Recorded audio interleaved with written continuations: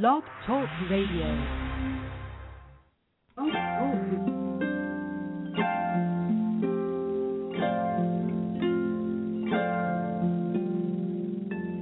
You're invited to experience online healing retreats brought to you by AcousticHealth.com.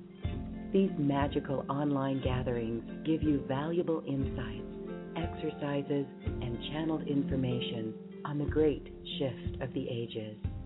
Visit AcousticHealth.com and click on Online Retreats, or check out our retreat archive and download the recordings. Life-changing online retreats by AcousticHealth.com.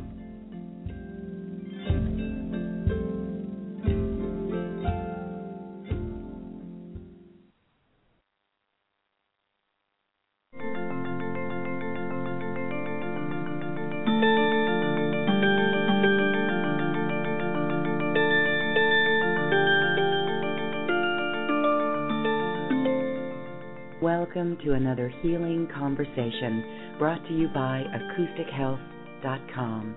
I'm Loren Gailey, and today we're going to talk with someone who calls himself an ordinary man, yet he's had an incredible experience. Don Saunders is the author of The Power of Knowing How Life Works, and he was downloaded this information a few years ago. He calls it the knowledge of how life works. How the universe was created, what thoughts are, even what happens when we die. And what's interesting is that he's never read any mainstream or conventional books or had any prior knowledge of what he's going to discuss with us today on how life works.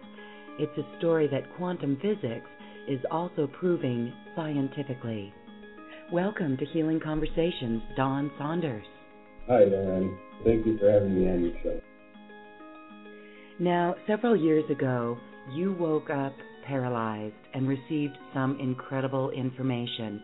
Give us some background of what led up to that. Ever since I was 10 years old, I grew up poor out in the country, and a lot of times I'd sleep out under the stars. In fact, all summer long, because the house was hotter than the surrounding environment. So I used to take my pillow and a blanket and look up at the stars, and I started asking around 10, how does this all work? And what I meant was, how does life work?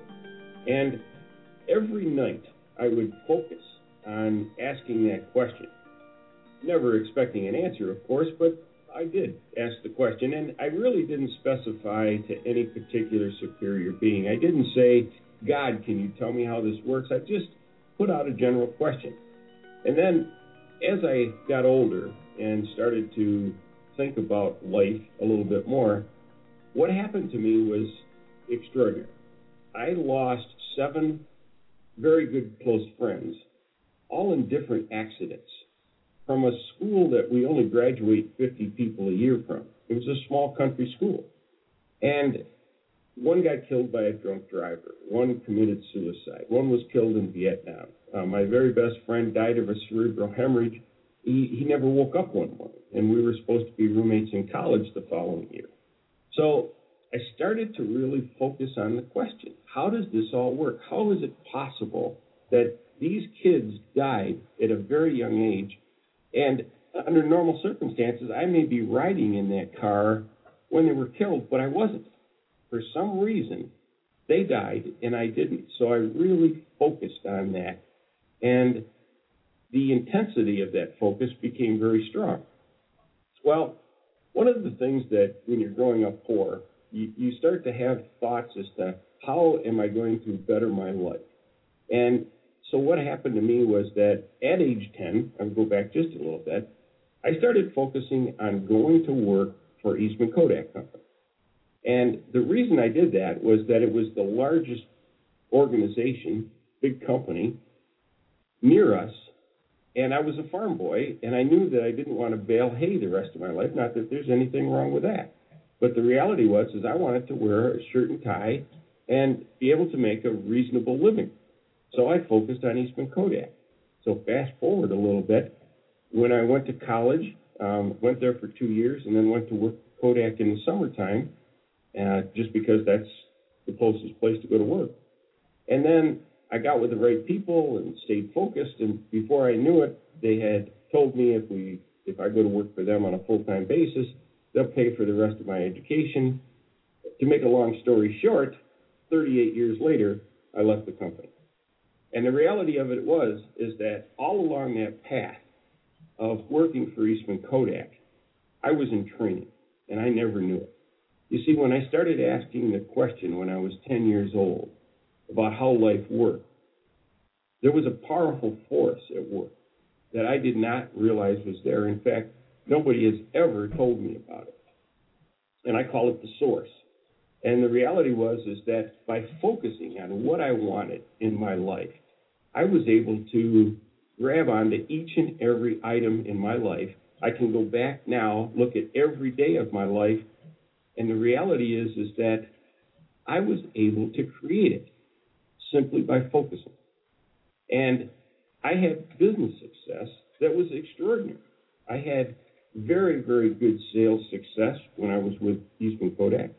And the other thing, too, is that I moved 6 times in a corporate move.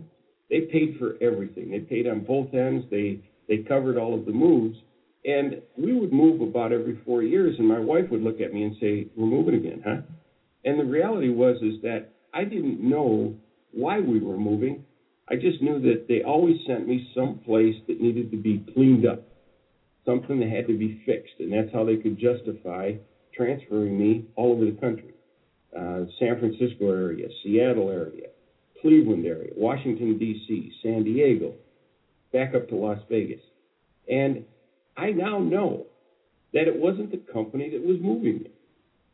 It was the universe training me.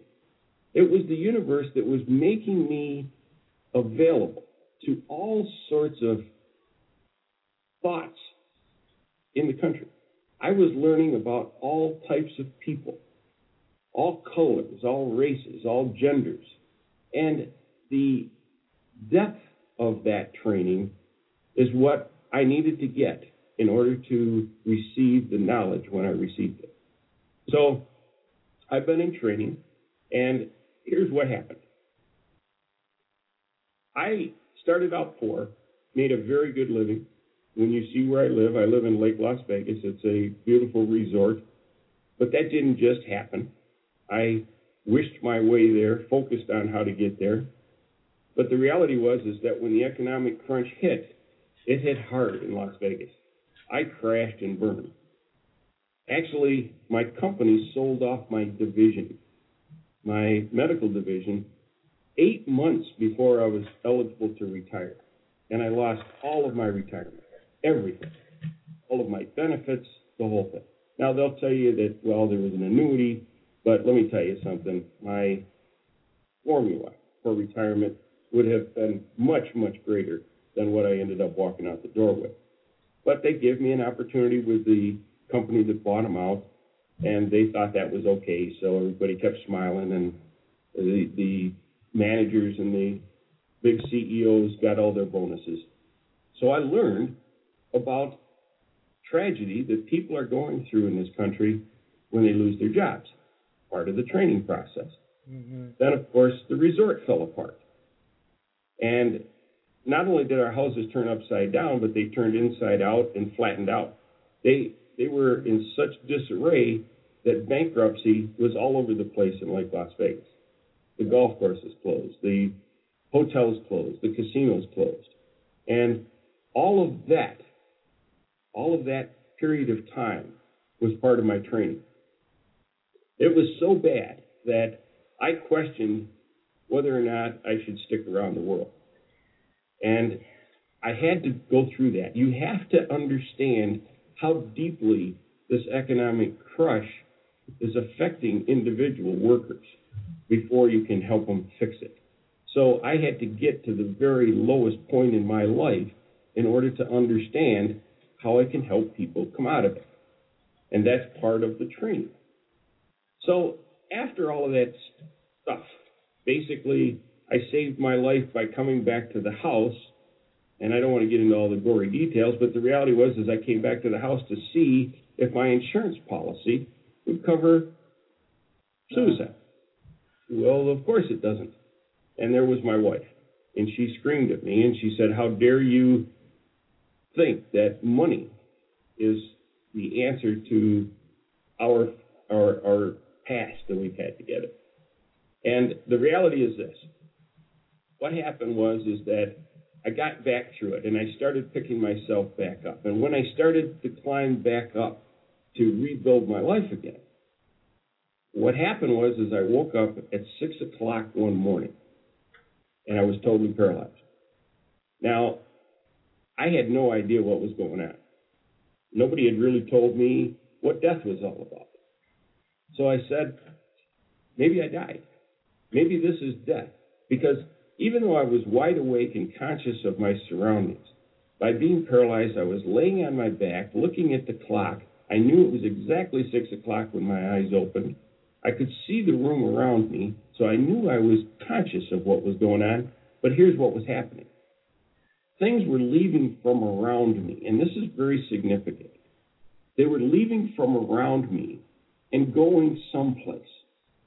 So I laid there, confused, had tears in my eyes, and realized something extraordinary is taking place right now. So from 6 o'clock to 6:23:59, everything was leaving from around me. And what do you mean? What do you mean everything was leaving?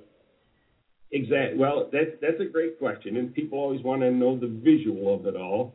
I just had this strong, powerful knowledge that things were leaving from around me, my past traditional beliefs, all of the stress, all of the history that had brought me right to that moment, all of the things that were bad in my life as far as the crash and all of that stuff was suddenly being lifted. And we've since said that it was the hard drive being cleared, if you want to put it in today's terms. And so once that hard drive cleared, it opened up the opportunity for everything to change. So that at exactly 6:24, everything reversed. And this powerful feeling came at me like a tornado. And the only thing I can describe it as is if you've ever seen The Wizard of Oz with Dorothy floating around in the air with her little dog and everything passing by her. That's how it felt that morning.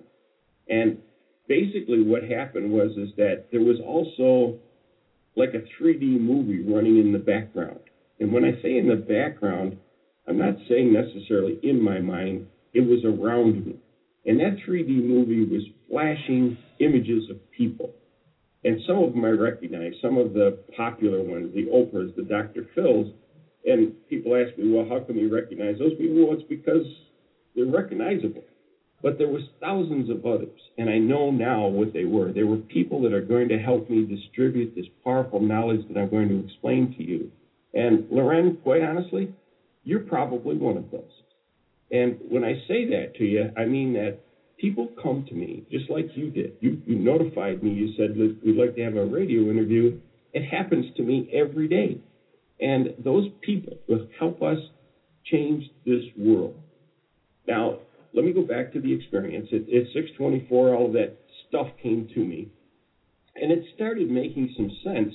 I started to focus in on the fact that, you know what? Maybe this is the answer to the question that I've asked since I was 10 years old on how life works. Maybe this is what it is. And then I started feeling great. I actually felt like I'd slept for 100 years. And all of a sudden, the empowering, the powerful feeling overwhelmed me. And I thought, this is something. I got to really pay attention to what's going on here. So the clock clicked to 6:25. And I was able to jump out of bed. I grabbed a piece of paper and a pen that was sitting next to my bed, and I wrote my wife a note. She still has it. And I said, I think I've got it. I'm going to the gym. And I laid the note next to her sink so she could see it. Well, when I went to the gym, I stepped up on the elliptical, and pretty soon I had closed my eyes and started to focus on what had just taken place. 90 minutes later, I opened my eyes, not realizing that all of that time had passed, but the clarity of the insights that arrived with the knowledge that I'm going to tell you about was amazing. I had just been given the power of knowing how life works. And here's what it was. The knowledge that was delivered to me was pretty simple. It was how the universe began, how we live our lives in our physical beings, and then, of course, the big one that everybody wants to know about, what happens when we die. So my sister said, well, Don, you actually got 3 answers. No. The question was, how does life work? And what I got was the complete picture. So moving a little bit forward, what happened on that elliptical was that there was thousands of insights that arrived when the knowledge came to me. Remember I said it came back at me and surrounded me. It wasn't in my mind. It surrounded me. And that's a key component that we'll talk about very shortly. Because our thoughts, feelings, beliefs, emotions, knowledge, information surrounds us. It is not created in our mind. We have been told that our brains create our thoughts, feelings, beliefs, and emotions. Folks, that's not how it works. It works this way. You see, I was given the information on what happens when we die. And this is where I'm going to step in and I'm going to protect everybody's personal values. What I'd like to have everybody do is imagine that they have a little box in front of them. It doesn't have to be very big. Just make sure that it has a lid on it. And just imagine that you're putting all of your traditional thoughts on religion, politics, any prejudice you might have, and any of the old baggage that keeps you from moving forward every day of your life. And put that in the box, and then put the lid down. And you hold on to that box. Just keep it nice and close to you. Because in there are your values. And I do not have the right, nor does anyone else, to take those personal values from you. If you believe that there's a strong spiritual leader that you want to follow because they have been good to you in your life, then keep that thought. Hold that thought with you. All I want to do is share the knowledge that came through me. You can apply it to all of your traditional beliefs, or you can shift your traditional beliefs based on what's going to help you move forward in the future. So stick with me on this. Here's what we've got. You've got all your traditional values stored in that little box. You've been told that your brain creates your thoughts, feelings, and beliefs, and just think about the restrictions that has had on humanity. By telling somebody that they're inferior because they're not smart enough, to be able to tell somebody that they have an equal opportunity just by utilizing the power of knowing how life works will change millions of people's lives. You no longer just have to accept that that's the way it is, because you have the same source available to you that I had when I received the answer to that question of how life works. So, if you start to understand, you don't have to, but if you start to understand that our brains do not create our thoughts, feelings, beliefs, emotions, and knowledge, but rather they come from years and years of history. You see, I was shown what happens when you die. And when you die, all of those thoughts, feelings, beliefs, and emotions that surround us all dissipate back into the universe. So when you dissipate back into the universe, and you can take all of your traditional thoughts as to what happens, whether you go back all as one part, it doesn't happen that way, but if you need to believe that, store that in the box, use it later on. But the reality is this. We go back, and for a lack of a better earthly term, I'm going to use the word particles so that you understand they're very small pieces. They dissipate back into the universe, and future generations get to take all of the knowledge that you've accumulated, all of the thoughts, feelings, beliefs, and emotions that you've accumulated in your lifetime, and reutilize it. But what happens when they reutilize it, they're gathering not just from you, but they're gathering from a focused thought. that may have been produced back in the universe by hundreds of people. So when you gather up all of those particles, for lack of a better word, and I'm going to explain why I use that term, but when you gather up all those particles and you start to focus on a topic that has processed through you, because that's what your brain is, it's a processor and a memory bank, when you've processed all of the accumulated consciousness knowledge, then you start to form your life. You start to open the doors that the universe opens for you because you have a particular focus. Take a professional athlete. This is a great example. We have people that have little means, that may have been brought up in the world where they don't have an awful lot. But what they have is they have a focus. You have a lot of these kids that go out and play basketball in the basketball courts every night. And as they're playing basketball, they're saying, I'm going to be Michael Jordan, and I'm going to make $1 million. And they have a choice. They have a fork in the road to choose. They can go sell drugs on a street corner, or they can make something of their lives by becoming professional athletes. Now, nobody's there to support them, but the reality is that they are there. And it's up to you and only you to set your focus and become all you want to be in this world.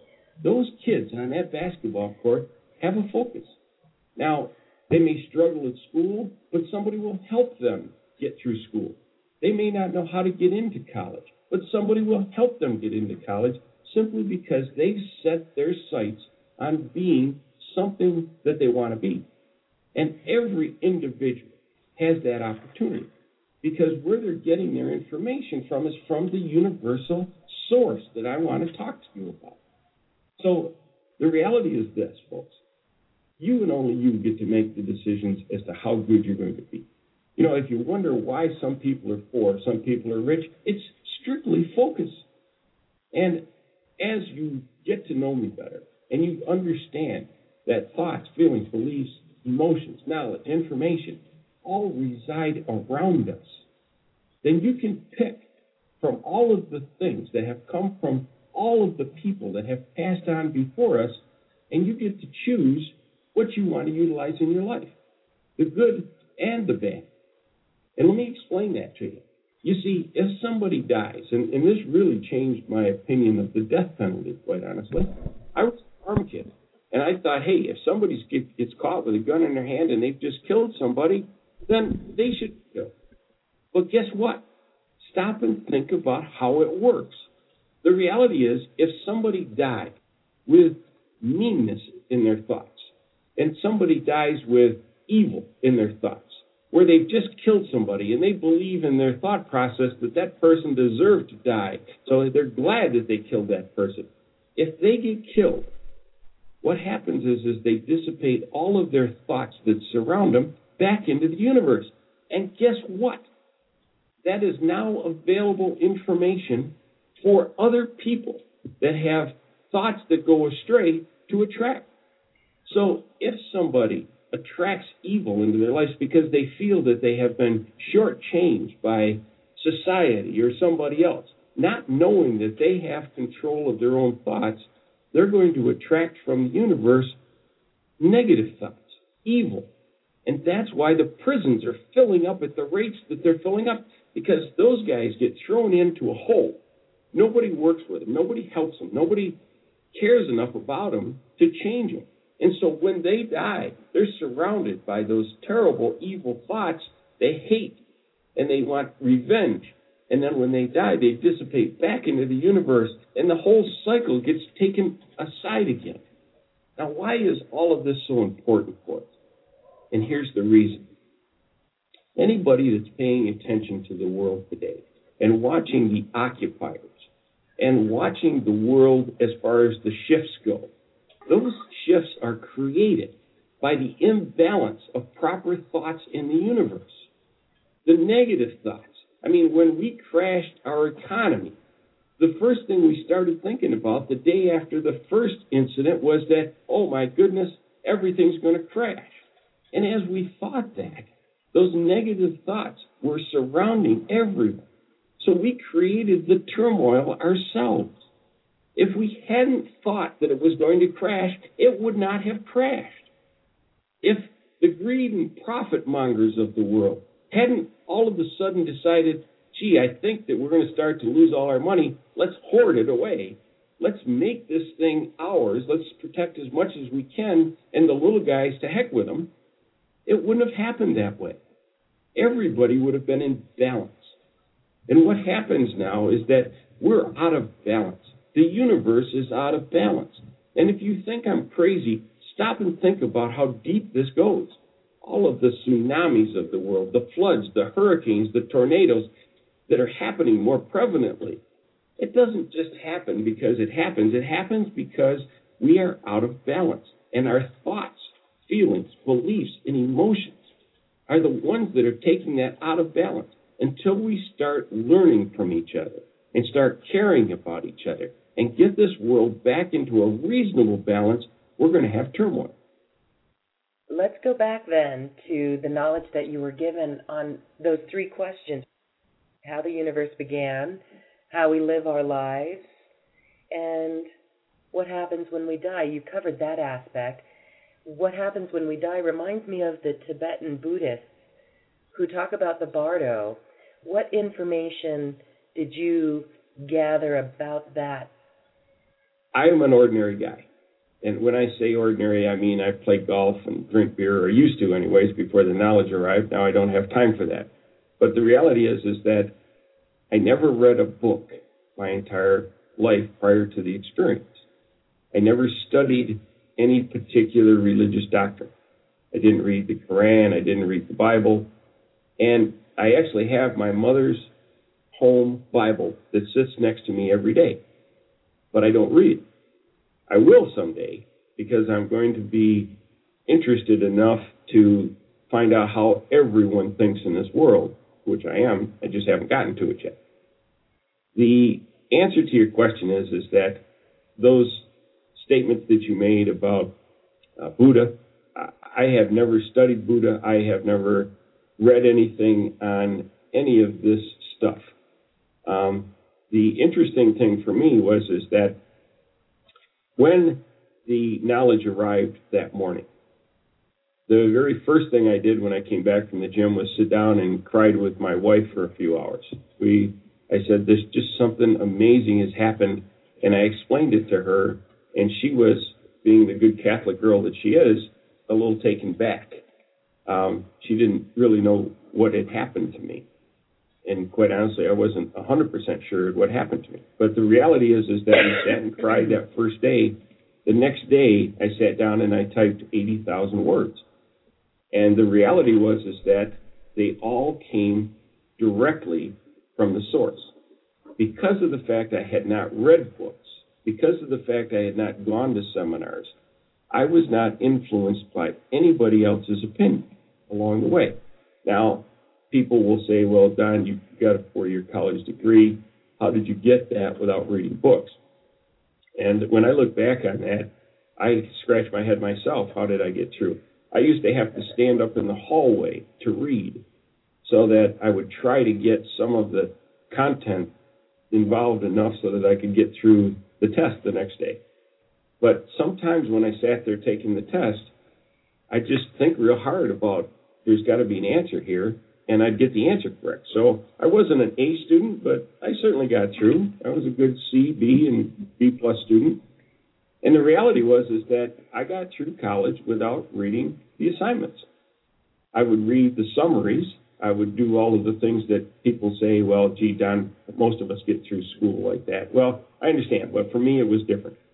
So when you ask me about teachings of Buddha or teachings of Jesus Christ or any of that, they received all of their knowledge directly from the same exact source that I'm trying to explain surrounds each and every one of us.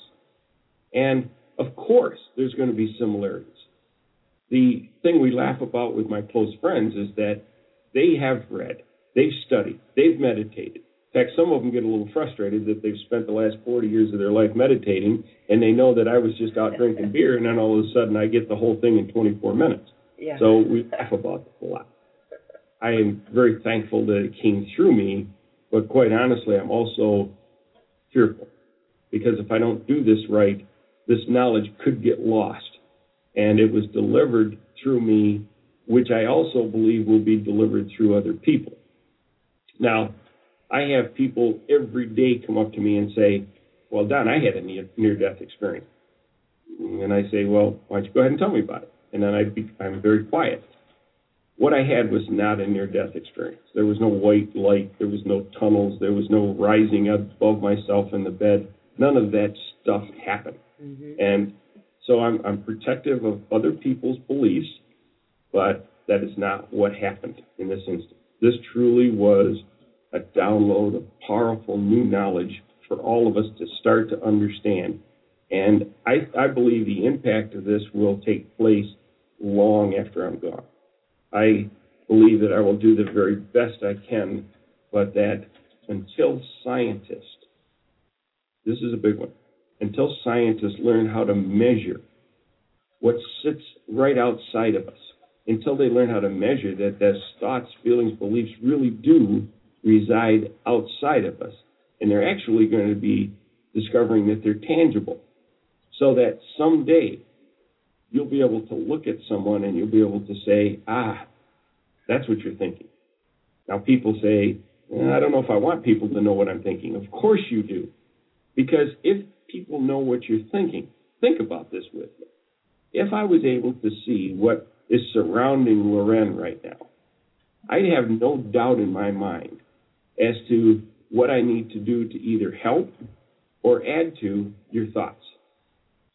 If your children, for example, are the kind of kids that sit there, which most of them do, and say there's nothing wrong, but you know there's something wrong, you'll be able to see their thoughts, feelings, beliefs, and emotions.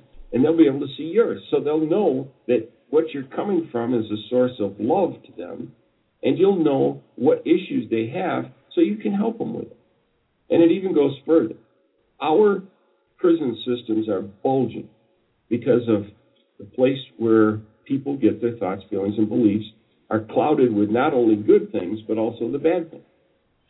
If you could see how criminals think, we could stop them before they committed the crime. Because you would see somebody, when they walk up to you, you'd be able to see their thoughts, feelings, beliefs, and emotions, and therefore you'd either be able to get them some help or stop them by calling somebody to stop them from thinking. What I want you to do is I want you to go to bed tonight thinking about that thought process, being able to see people's thoughts, feelings, and emotions. When leaders of the world sat with each other, they'd know what the other ones were thinking.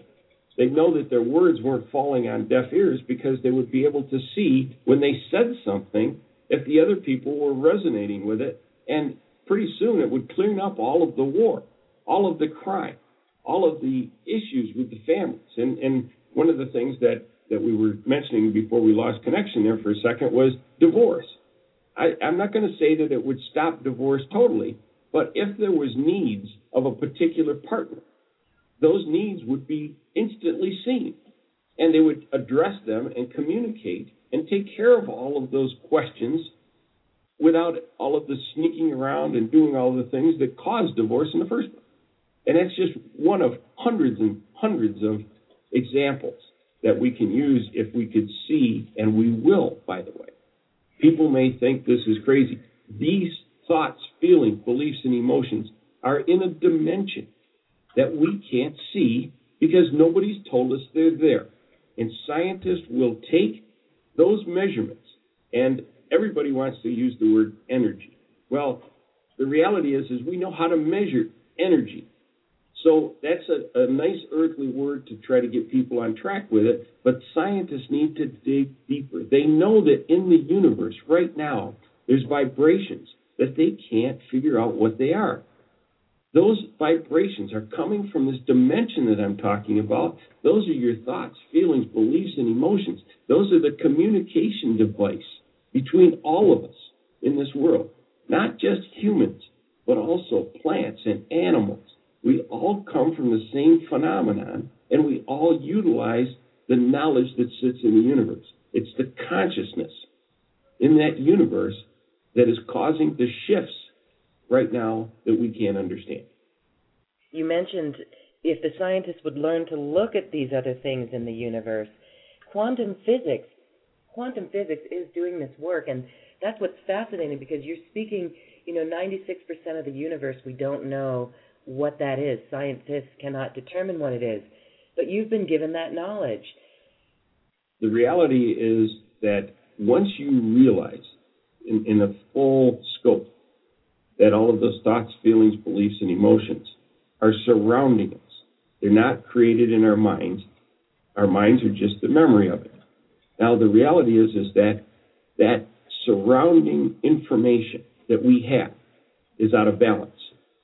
We're confused. And I think that there's not a lot of people in the world that would disagree with that. The world is confused. When you take a look at all of these Occupy this and Occupy that, they're protests because people are confused as to how it should be. So that imbalance that people walk around with, imagine this, Lauren. Imagine it this way. Imagine that there's a cloud around you, a good cloud, not a detrimental cloud, but a cloud that surrounds you, and that's filled with your thoughts, feelings, beliefs, and emotions. And you walk through your daily routine with that cloud around you. Now, that cloud is around everybody, and the depth of that cloud is really depending on the focus that people have. If they have a big focus on something, like a professional athlete, for example, his cloud is filled with thoughts of becoming a professional athlete, which opens the doors to the gym, which opens the doors to the membership, which opens the door to the tutoring at colleges. All of that thought process that they have surrounds them, so wherever they walk, it goes with them. Just like you and I. We all have the same ability to do it. My cloud is so huge right now, it reaches out throughout the world, because the knowledge, and this is where I get a little bit emotional, the knowledge that is available to me is available to everyone, and I have gotten to the point in my life where I know that it's there, so I can utilize it every day. People say to me, well, Don, if your knowledge is so powerful, why are you not doing this all right now in one big step? And the reality is I'm just not ready yet. I'm gathering up the information. I want to make sure that I distribute this knowledge in a powerful way. We are well aware in my family, my kids and my wife, that this is so huge that we will be in places that we never thought we would be, but I'm not ready for it yet. I'm close. But the reality is that when we walk around with this cloud, when we walk around with the knowledge that we can do anything that we want to do, when you come up to a friend, their thoughts, feelings, and beliefs are now part of your cloud, depending on how deep it is. I mean, if it's only 3 inches outside your body, you got to get pretty close. But the reality is, why? Here's a great question for you. How is it that out of 7 billion people in the world, 2 people come together and become partners? The reason is simple. You initially meet in some form, and then you get together at a coffee shop or, a library, and your cloud mixes with their cloud. And if the thoughts, feelings, beliefs, and emotions that are in your cloud match up with their cloud, you become interested in each other. It's really that simple. It's not that your mind attracts them. It's the fact that the knowledge and the thoughts that you have surrounding you match up with theirs. And then people will say, well, why is the divorce rate at 30% or higher? The reality is that when 2 people are together and their clouds become filled with different thoughts, feelings, beliefs, and emotions, and they run across someone else whose cloud is filled with their matching emotions, then they shift. All of a sudden, the partner that has no idea what happened. We were married for 25 years. I don't understand what happened. I never seen it coming. It wasn't that person. It's not their fault. The reality is that the other person just happened to mix in with somebody else's cloud of thoughts, feelings, emotions, and beliefs, and then that took place. And look at it at a bigger scope. Look at it in the workplace, for example. When you have a positive workplace, like Zappos, for example, and I'll use them because they're right here in Las Vegas. Zappos is a company that cares about their people. The owner is going to make a lot of money, but that's not his primary focus. It's making sure that the people are happy that work for him. Google's another place. Take a look at the Google work environment. They care about each other. And when you do that, your clouds mix. And then when they mix and your thoughts and feelings and beliefs are becoming, let's make this company great, then the companies flourish. It's the same thing that happened with Eastman Kodak. Basically, we were a family. We were a cloud all together working for the same goals. And then before long, and it takes time to fall apart, but it falls apart if the entire organization is not grabbing from those same thoughts, feelings, and beliefs that their neighbors and their coworkers are working from. I mean, just think about the whole process throughout the world. People that have different thoughts, feelings, and beliefs from Iran or North Korea don't mix their clouds with us. But if they did, and we could see those feelings and beliefs, we could adjust so that instead of throwing bombs at each other, we extended our hands and said, okay, I got you. I understand what you're thinking. Now let's try to adjust and help you. So this will solve the world's problems, but not right away, because people aren't going to believe that they were going to eventually be able to see their thoughts, feelings, and beliefs. But there's examples of every new technology that has come along. It wasn't thought up by one person. You get a Bill Gates, and he'll tell you this. He focused on computers when he was a kid. He used to go to the University of Washington. He used to sneak out of the house and work on his computers and work on the punch cards. And then he was so focused on improving that he started attracting people to him that had the same clouds around their thought process that he did. And then they started laughing and having fun, and before you know it, they make a multi-million-dollar, billion-dollar company, and everybody says, how did that happen? Well, it happened because you had joint thinking, thoughts that were equal to everybody. And every instance in the world, you're going to love this, Lauren. I'm going to tell you, when you start to really dig into this and you start to, sit in a chair quietly and just think about all the possibilities. If I'm correct, which I am, by the way, sorry, the fact is that those thoughts, feelings, beliefs are around us and not created in our minds, we can start teaching our youngsters the right way to achieve in business and life. Because they're no longer going to feel blamed about the fact that they might not be as smart as the person next to them. Those geniuses that we call geniuses, they simply have focus on learning. That's what they have. The kids that don't achieve have an environment around them. Their thought processes that they draw from, they think that it's their minds, and they're not smart enough. And because they think they're not smart enough, they don't have the ability to reach out back hundreds of years even and pull the knowledge forward to them. I'll touch real quick on that. The fact is that some people say that, well, you're an old soul. Well, guess what? You probably are. Because all of the people that have died before have deposited their thoughts, feelings, beliefs into the universe. There's no reason that you can't grab something from somebody that lived 300 years before you. All you have to do is have a particular thought, and some of that stuff that's in the universe is going to pull together in larger particles, and you're going to be able to process it through your mind. What about angelic help or other beings? Can we ask and be assisted, or is it simply just focus?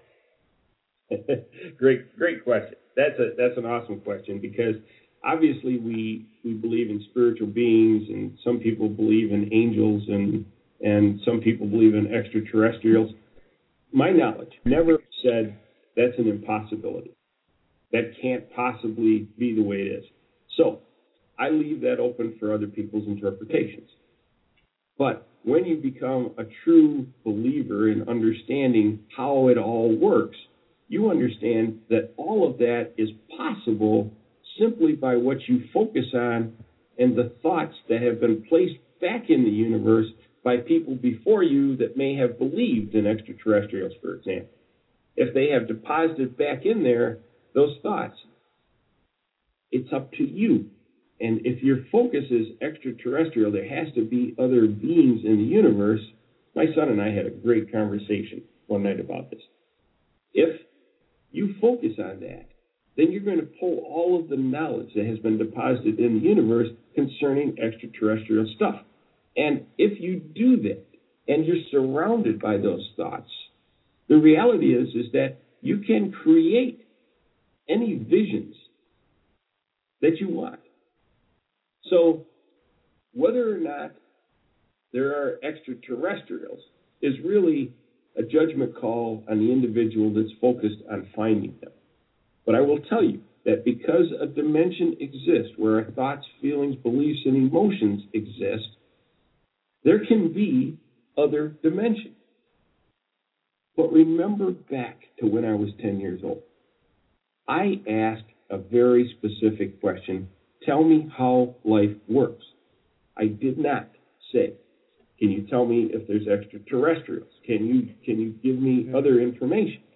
Now, the one mistake that I made when I was growing up was that I never said to myself, I want to be rich. I wish I had, but all I wanted to be was comfortable. And I'm very comfortable. But if I had said that I wanted to be rich and focused on that, the universe would have given me all of the information, the knowledge, the thoughts that I would have needed, all of the doors to go and become rich. It would not have handed me a bag of money. That's not how it happens. You know, there's a lot of people that propose the law of attraction. Of course there's the law of attraction. That knowledge is in the universe for the people that focus on it to attract. But the reality is most of the time when people talk about it, they don't understand what the source is and why it works. And so they think that, well, maybe we can just sit on a couch and have something happen for us. That's not how it works. You're attracting the knowledge that allows you to get to your end result. Because that knowledge is in the universe. Let me talk about technology for just a second to explain that. All along, let's start with the Wright brothers, for example. They looked up in the universe and they saw birds flying. And they said, why can't man fly? So they started attracting information that they had, which was very minimal, by the way. It wasn't like anybody had ever flown before. But the birds had. Now, when the birds die, they dissipate their knowledge back into the universe also. So the Wright brothers stayed focused. They jumped off the barn a few times. It hurt because they just went straight down to the bottom. But eventually they figured out a way to fly by attracting the knowledge that was available in the universe. Now what do we have? Fast forward. We've got Boeing that has research scientists sitting in there figuring out how to make planes bigger, faster, stronger. And they do that because all of the history before them sits in the universe, and they attract that knowledge so that those research scientists focused on making a jet faster, bigger, stronger. And then all of their friends are doing the same thing. And then not only does that one individual have the ability to draw the knowledge, but the whole organization is drawing the knowledge so that when they walk into that place in the morning, they walk right into everybody's clouds. And before you know it, their thoughts, feelings, and all of the stuff that they've got becomes an idea that they've processed and come out with a better plan. Now, if there's something in the universe that we have never known, it's going to be tougher for people to grab onto the knowledge. Let me give you a simple example. The fact that thoughts, feelings, beliefs, emotions, and knowledge exist outside of our brains has never been told to us. So it's going to take us a while to discover how to measure those vibrations that are going on out there, for lack of a better earthly word. And when we get through that whole process, we'll eventually be able to see those thoughts and feelings because we're going to believe it. And how you leave this world, I'm going to jump ahead just a little bit, is how you believe in this world. So how you leave and how you believe is what you deposit back into the world. And all of those people that believe in heaven and hell, it's okay. You can continue that. But let me explain to you, there is retribution in the world with the fact that there's thoughts, feelings, and beliefs existing around us. If you are a criminal, and this is something all of the criminals need to understand, when you die, if you die with those negative thoughts surrounding you, you dissipate that back into the universe, and guess what, guys? Maybe it's your kids that attract that information that you've redeposited back in that universe. And you want them to take your same path? You want them to not have any hope? You want them to attract the meanness and the fear that you've put into the universe? Because it's capable for them to do that. And the environment that they live in actually allows them to focus on that a little bit easier than the kid in the suburbs who basically lives in an environment where everything seems to be okay. So if you think that it's okay to commit crimes and treat people bad, and if you cheat on your neighbors, and if you steal from your friends, all of that, all of those thoughts, you can't shake them, and you know it. So when you die, they're going to go with you.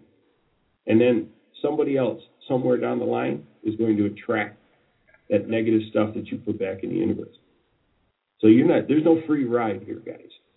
It doesn't work that way. So it's really a responsibility on each of us to really pay attention and to be aware of our thoughts. You and only you. When I received my knowledge, there was two very prominent things that surrounded me. And at first I wasn't sure what they meant. This was the two. You and only you, and how's it working so far? They were so prominent around me for days and months afterwards. You and only you, and how's it working so far? And when I first got it, I thought, me and only me. Don Saunders, me. I'm the only one that can distribute this knowledge. I was way off on that one. But the insights helped me clear it all up. The reality was that I was supposed to teach that you and only you, each individual, is responsible for their lives. And you are the only ones that can attract the knowledge that exists around you through your processor and store the good thoughts in your memory. So it's you and only you. And then the other one that I mentioned was, how's it working so far? Well, that's my litmus test. I ask that all the time. Do I really need to talk to the world? How's it working so far? Yeah, I do. Do I need to share this knowledge of how to get people back on track so that they live a good, positive life through things that they do for themselves? How's it working so far? It's not. So yes, I do need to do this. So when I keep throwing the litmus test is, how's it working so far? And somebody wants to come back at me and say, well, Don, what you're doing is you're really saying that there might not be a superior being. I'm not saying any of that. But my question is if you truly believe that we all have a destiny and you believe all of the traditional thoughts that you've been taught, ask yourself for each and every instance, how's it working so far? And if you can say it's working great, we're happy, we've got a great life, we do good things for people, we give back to the world, perfect. And if you use prayer to do that, to attract those thoughts, feelings, and beliefs, and it's working great, perfect. Who am I to tell you don't pray? Who am I to tell you don't believe in a superior being? If it's working great, then keep doing what you're doing. And in fact, Socrates has one of my favorite quotes of the world. If you always do what you've always done, you'll always get what you've always gotten. And if what you're doing is a positive result, then keep doing it. And if it's not, make adjustments. And that's what I'm talking to you about. If you look at the world and you see poverty, kids hungry, and you see fighting and crime, well, if it's not working, then make adjustments. And the adjustments that have been passed through me for the world, forgive me, are that we have to care about each other. We have to love each other. We have to attract from the universe the good things. And people say to me, well, Don, gee, if there's good things and bad things in the universe, how do you know what to attract? You know what to attract. You and only you can do that. And guess what, folks? If we create a generation of people that disperse back into the universe only good things, we're going to push those negative things further out into the universe. And they will be less accessible for the kids that haven't had a chance in the past. Because if all that's around them is good feelings, good thoughts, good beliefs, good emotions, then that's what they'll attract. Even if their focus is light. If they're surrounded by good things, then that's what's available for them to process. That's what's available for them to store in their memories. And the world becomes a better place. Let's talk real quickly about how the universe began and the shift that we're going through. Well, first of all, I want to point out something that very short period of time after my experience on November 17, 2009, a good friend of mine, who I say he's a good friend because he's become a good friend, but at the time, he was just a guy that worked with me. And he sent me a book called The Field. I had never read the book. I had never read a book. But I sat down and I completely read through that, and it was like a knife through butter. I understood everything about it. And I couldn't even spell quantum physics prior to reading that book. But the reality of it is that, yeah, is this quantum physics? Absolutely. Are there scientists out there? Yes, there are. There are people in Europe right now that have built a huge collider to try to create what they refer to as the God particle, the beginning particle that happened at the beginning of the universe. They are on top of it. I didn't know about this before my experience, but afterwards, all of these documentaries show up on my TV. I mean, it's incredible, the information that I get coming to me. And sometimes people will say, well, Don, they're already working on that. And I go right back to what I mentioned earlier. Of course they are. They're getting their information from the same source, and they're focused on it. Of course they're going to get these answers. So the reality of it is this. How the universe began.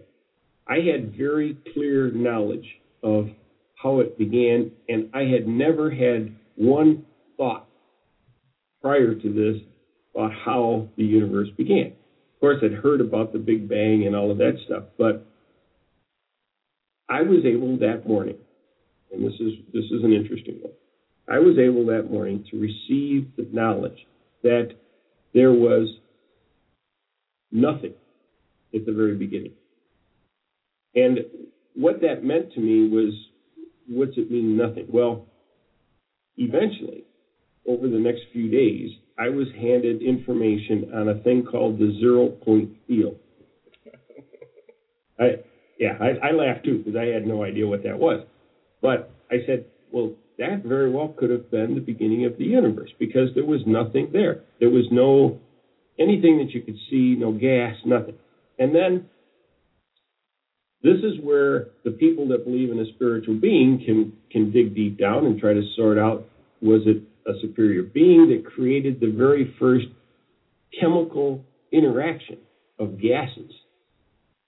But what the knowledge that I was given was these little there were clear dots floating around that became white dots. And then those white dots started coming together. They started, you ready for this one? They started attracting to each other. When they started attracting to each other, they started to move in the same direction, in a wave. So those dots and waves which now, I mean, I have so much information in front of me now that is incredible. And I just smile. I said, guys, here's the problem. We are stuck on this Big Bang theory. There's no doubt in my mind that the Big Bang might have taken place, but it's a theory. The reality is that in order for that big mass that exploded, way before that, billions and billions of years before that, these particles and these waves came together and solidified. And they created the mass that created the big explosion, if there was one.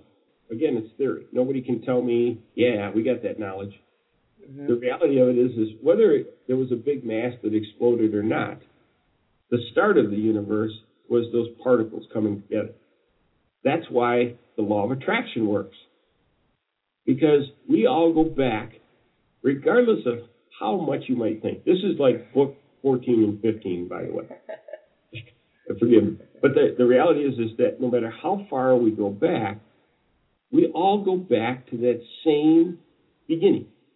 Everything in the universe goes back to that same beginning. And that means that everything can attract to each other. Sticking with me on this? This is a little heavier when you really, this one keeps you up at night. The reality is that everything came from that same original source. And I know the people that believe in a superior being are going to say, well, Adam and Eve, and yeah, okay, there could have been an Adam and an Eve, yeah, but prior to that, things had to take place to create them people. So the reality is that in 1952, there was a scientist that put together the beginning of life experiment. That experiment basically indicated that life can come from nothing. There's a primordial soup, he called it, that basically was a combination of water and gases and all of that created the first living organism. And from there, all hell broke loose. But the reality of it is that I was born in 1952. The universe gave enough time for us to take that information and do good with it. In January of 1953, there was two scientists, Watson and Crick, who I had no idea before my experience even existed. But I was given a book. I opened the book. On that page was this information. The reality is that they know that the biological life is based on the double helix DNA. What happened in those two instances? And I believe I was born as the parachute if it didn't work out. People took that information and got off track with their research because now all of a sudden cells are the key component that drive how life works. It's the thing that all scientists focus on. They don't focus on measuring, not all of them, they don't focus on measuring what's outside the cell. That's why we haven't discovered the cure for cancer. The thoughts, feelings, beliefs are not just surrounding us as a physical human being that speaks and breathes. It also surrounds every piece of anatomy in our body. That information that surrounds those cells are the way that cells, which are far more sophisticated than we are, there's 100 trillion of them in the human body. They communicate with each other through the inner space that I'm telling you people about. When that takes place, they spread not only the good, but the bad. The disease gets spread from cell to cell, not because the cells are touching each other, but because they're communicating with each other within the human body. And until we discover, and some young scientist will hear this and start to say, that's what I'm going to do with my life. I'm going to focus on discovering what's in this space this vibration that we're talking about. Until they discover how to measure that and block that communication, they're not going to discover the cure for cancer. Now, I have to be very, very, very careful with this conversation because I don't want anybody stopping the research that they're doing on cells. It's all part of it. They have to learn how the cell works and they'll learn how it communicates. But somebody has to measure the space between, because that's where we're communicating. We will eventually, as human beings, be able to telepathically talk with each other. I'll be able to look at Loren and say, how are you doing, without saying a word. And you'll respond back to me, I'm doing fine. I'm having a great day. And we'll continue on with our lives because of how this all works. Now, here's something. My daughter works with autistic kids, and one of the things that concerns me is, but the reality is that think about thoughts, feelings, and beliefs being available to every human being. If there's no filters to stop the amount of knowledge going through the processor, they're going to be flooded with information. Now, every news channel that you listen to says that autism is really on the rise. Well, that's because the knowledge that these kids are absorbing into their lives is more powerful than it's ever been. So that, of course, it's on the rise. Because unless they have the filters to filter out this powerful, powerful knowledge that surrounds them, they're going to be overwhelmed. And instead of being able to process it all, they're going to shut down. Or they're going to do exactly what they do. They're going to pick out one thing. For example, how to play the piano. They're going to become savants because they gather up the knowledge from everyone. You speak the language of Bruce Lipton and Amit Goswami, both quantum theory physicists and scientists. Bruce Lipton has studied how cells regenerate and protein particles regenerate based on information and toxins and environment. You know, this work is out there. You've just confirmed that, yeah, you've tapped into universal knowledge. Here's a funny one, Lauren. Basically, I have two things. One real powerful thing that happens to me. I am surrounded by mourning doves. Now, to most people, that if I get off into that conversation, they go, ooh, airy, fairy stuff. No. The reality is that I have moved all over the country, and every time we move, these doves go with us. And there's a purpose for them. And the purpose is for them to remind me to get back on task again. When they disappear, that means that I'm off track. When I start to refocus again, these babies show up all over the place. My wife, drives her crazy because they got this cool about them that, wakes us up in the mornings. But when I am totally focused on distributing this knowledge, they just affirm for me that, yeah, you're on track. And there's two of them. But when I'm really on a roll, all of a sudden they bring lots of friends. So I don't mean to we may want to cut that one out of the radio too, because I don't want to lose the importance of the knowledge, but that's the reality of things. But the reason I mention that is that when I go to the gym, there's this little, I don't know, I guess they call them iguanas, this little lizard type thing. Okay. And he always comes out in the morning. Well, one morning he came out and he was missing his tail. And I seen his tail crushed on the sidewalk where some goof had tried to step on him, or maybe it was an accident, but his tail was on the sidewalk. And he still kept coming out to see me. Well, guess what he did? He regenerated his tail over time, and I watched it grow. So that affirmed an insight that I have, that with the proper focus, we can regenerate things that have gone bad for us in our human bodies. But that's almost book 17 now. Confirmation with those animals that have shown up in your life. They're affirmations. That's exactly what they are.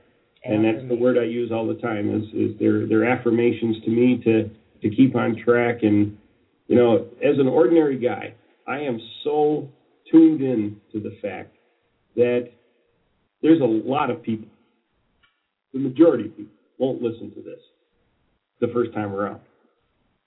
The second time, a neighbor will say, you got to hear this guy. And it's not about me. It's about the knowledge. And I'm hoping that I can get enough interest before I leave the face of this earth to drive people in future generations to understand how this all works. Because right now, we're confused. We don't have this down. I mean, here's something else, too. Let's talk a little bit, if you've got just a couple more minutes, talk about time. Yes, it's supposed to be collapsing. I know there's many people today that look at their clock and look, it's already 1:45. Where did the morning go? What's going on with time? Well, here it is. This is key. This is part of the knowledge. There is no time in the universe. Period. End of story. Anything relating to time, including, if you don't mind me going a little bit further, the Mayan calendar, it is all made by humans. Time is created. Think about it. Clocks, calendars, days, months, years. It's all made by human beings. In the universe, and this is how I received this knowledge, was really fun. When the clock, remember back, and I told you that when the clock clicked 6:24, everything turned around and came back at me. I was wide awake during those moments. And it stuck on 6:24 for a very, very, very long time for me to receive the insights and the knowledge. That was part of my training in understanding that a clock is just a clock. The information that was coming to me was billions of years of information. And because of all of that, because there's no time in the universe, let me tell you this. I asked the question of how life works when I was age 10. I didn't get the answer for 46 years later. I now know that could have been an instantaneous answer. I could have easily, somewhere on my timeline, asked the question in the right way and focused enough to be able to get the instantaneous answer. In earthly time, it was 46 years. But in universal words and terms, the fact is that 76 years of our life is like a flash compared to billions of years of the universal history.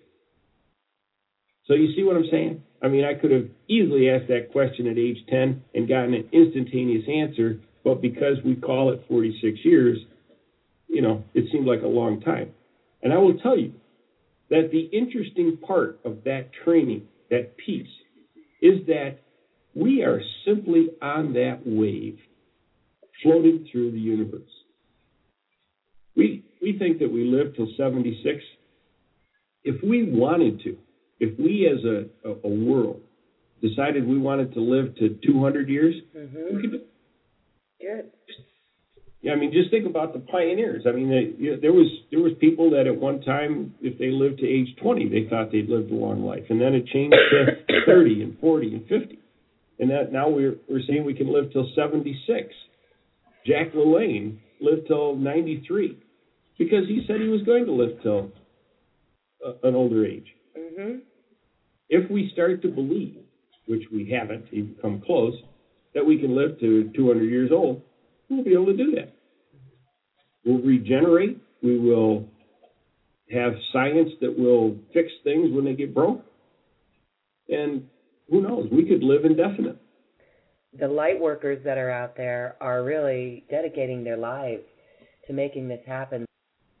What was the most profound lesson, part of the knowledge, besides the focus of thought? My goodness, that's enough, isn't it? It's pretty powerful. And, the one point that I always make to people, because of all of the traditional beliefs that we have in the world, is that I don't want to argue political ideologies or debate religious beliefs philosophies, any of that. There was no return address on the knowledge when it arrived. And the reason there was no return address is even if it comes from a source that you believe in your heart and in your true being produced the information. We are divided by politics and religion, and we have to stop that. And the reason there was no return address, even if it came from one of your total beliefs that you know where the source was, that's okay. But because it had no return address, I am supposed to distribute it to everyone, regardless of their politics or their religious beliefs. So that's the place where we'll. What do you see the future as? Telepathic, being able to see thoughts? Absolutely. Absolutely. They exist. And when science tells us that they exist, not just a poor country kid from Western New York, when scientists discover how to measure those vibrations, and it's not energy. That's why we've been thrown off track. It's something else that we have to figure out how to measure, and we will.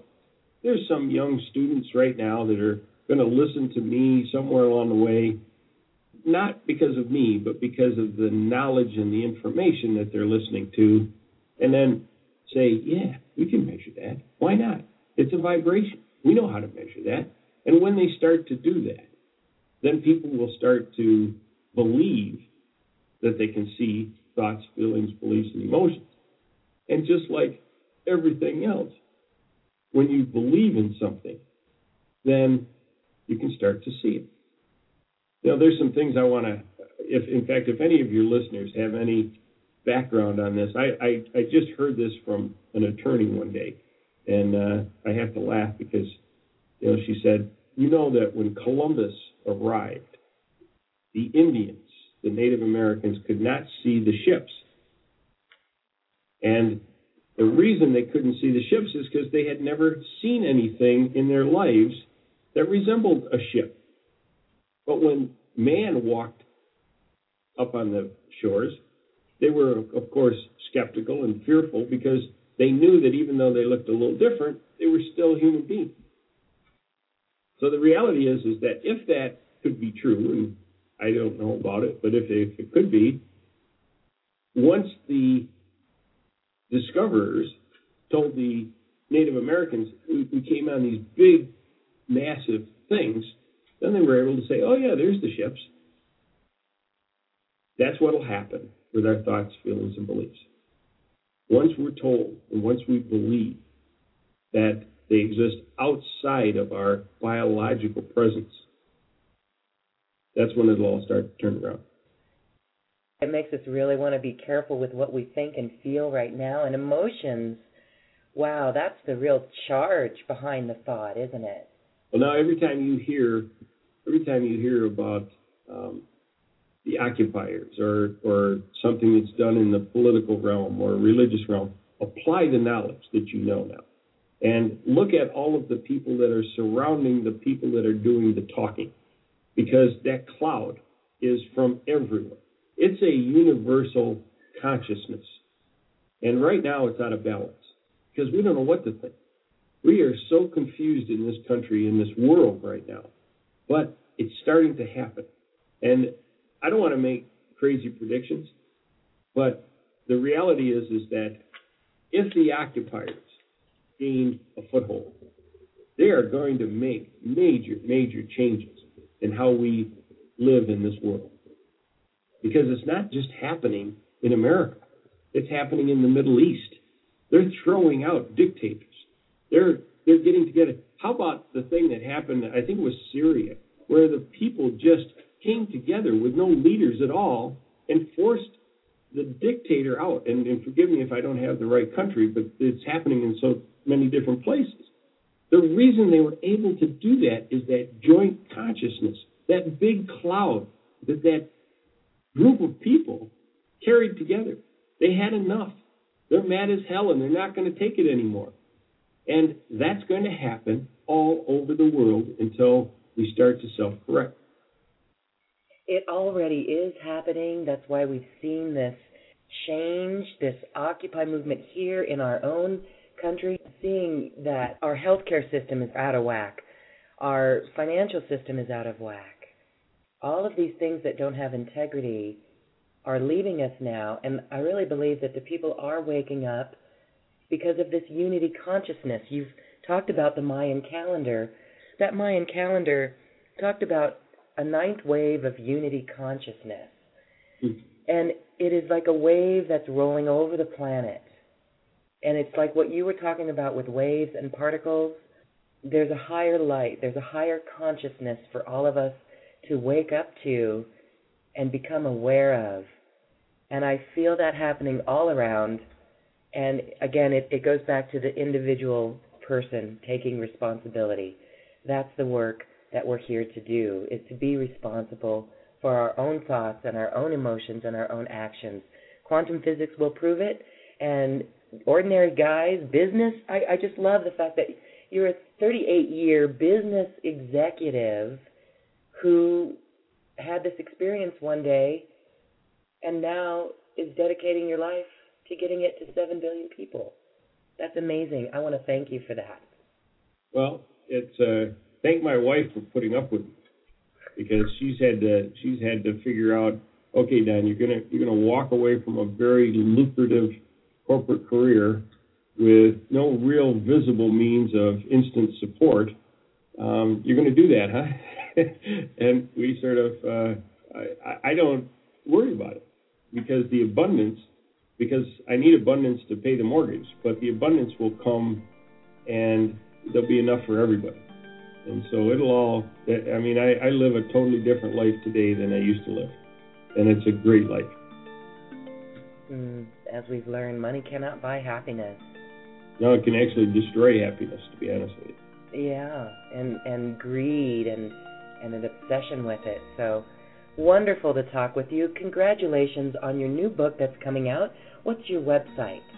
It's www.thepowerofknowinghowlifeworks, all one word, .com. And I can be reached at don@thepowerofknowinghowlifeworks.com. Certainly go to the website, leave us a note. Wonderful Thank you, stuff. Thank you. And thank you, too, for listening. If you've enjoyed this program, please share it with your friends so we can get this important information out to the world. This program is supported by donations by listeners like you. Your support allows us to bring you fresh information that is empowering, inspiring, and uplifting. It's also information you won't find in the mainstream media. Visit acoustichealth.com. Thank you for your support, and I now leave you with music from the universe. This music was literally created by the universe as mathematical equations were assigned to musical notes. The result is this beautiful music.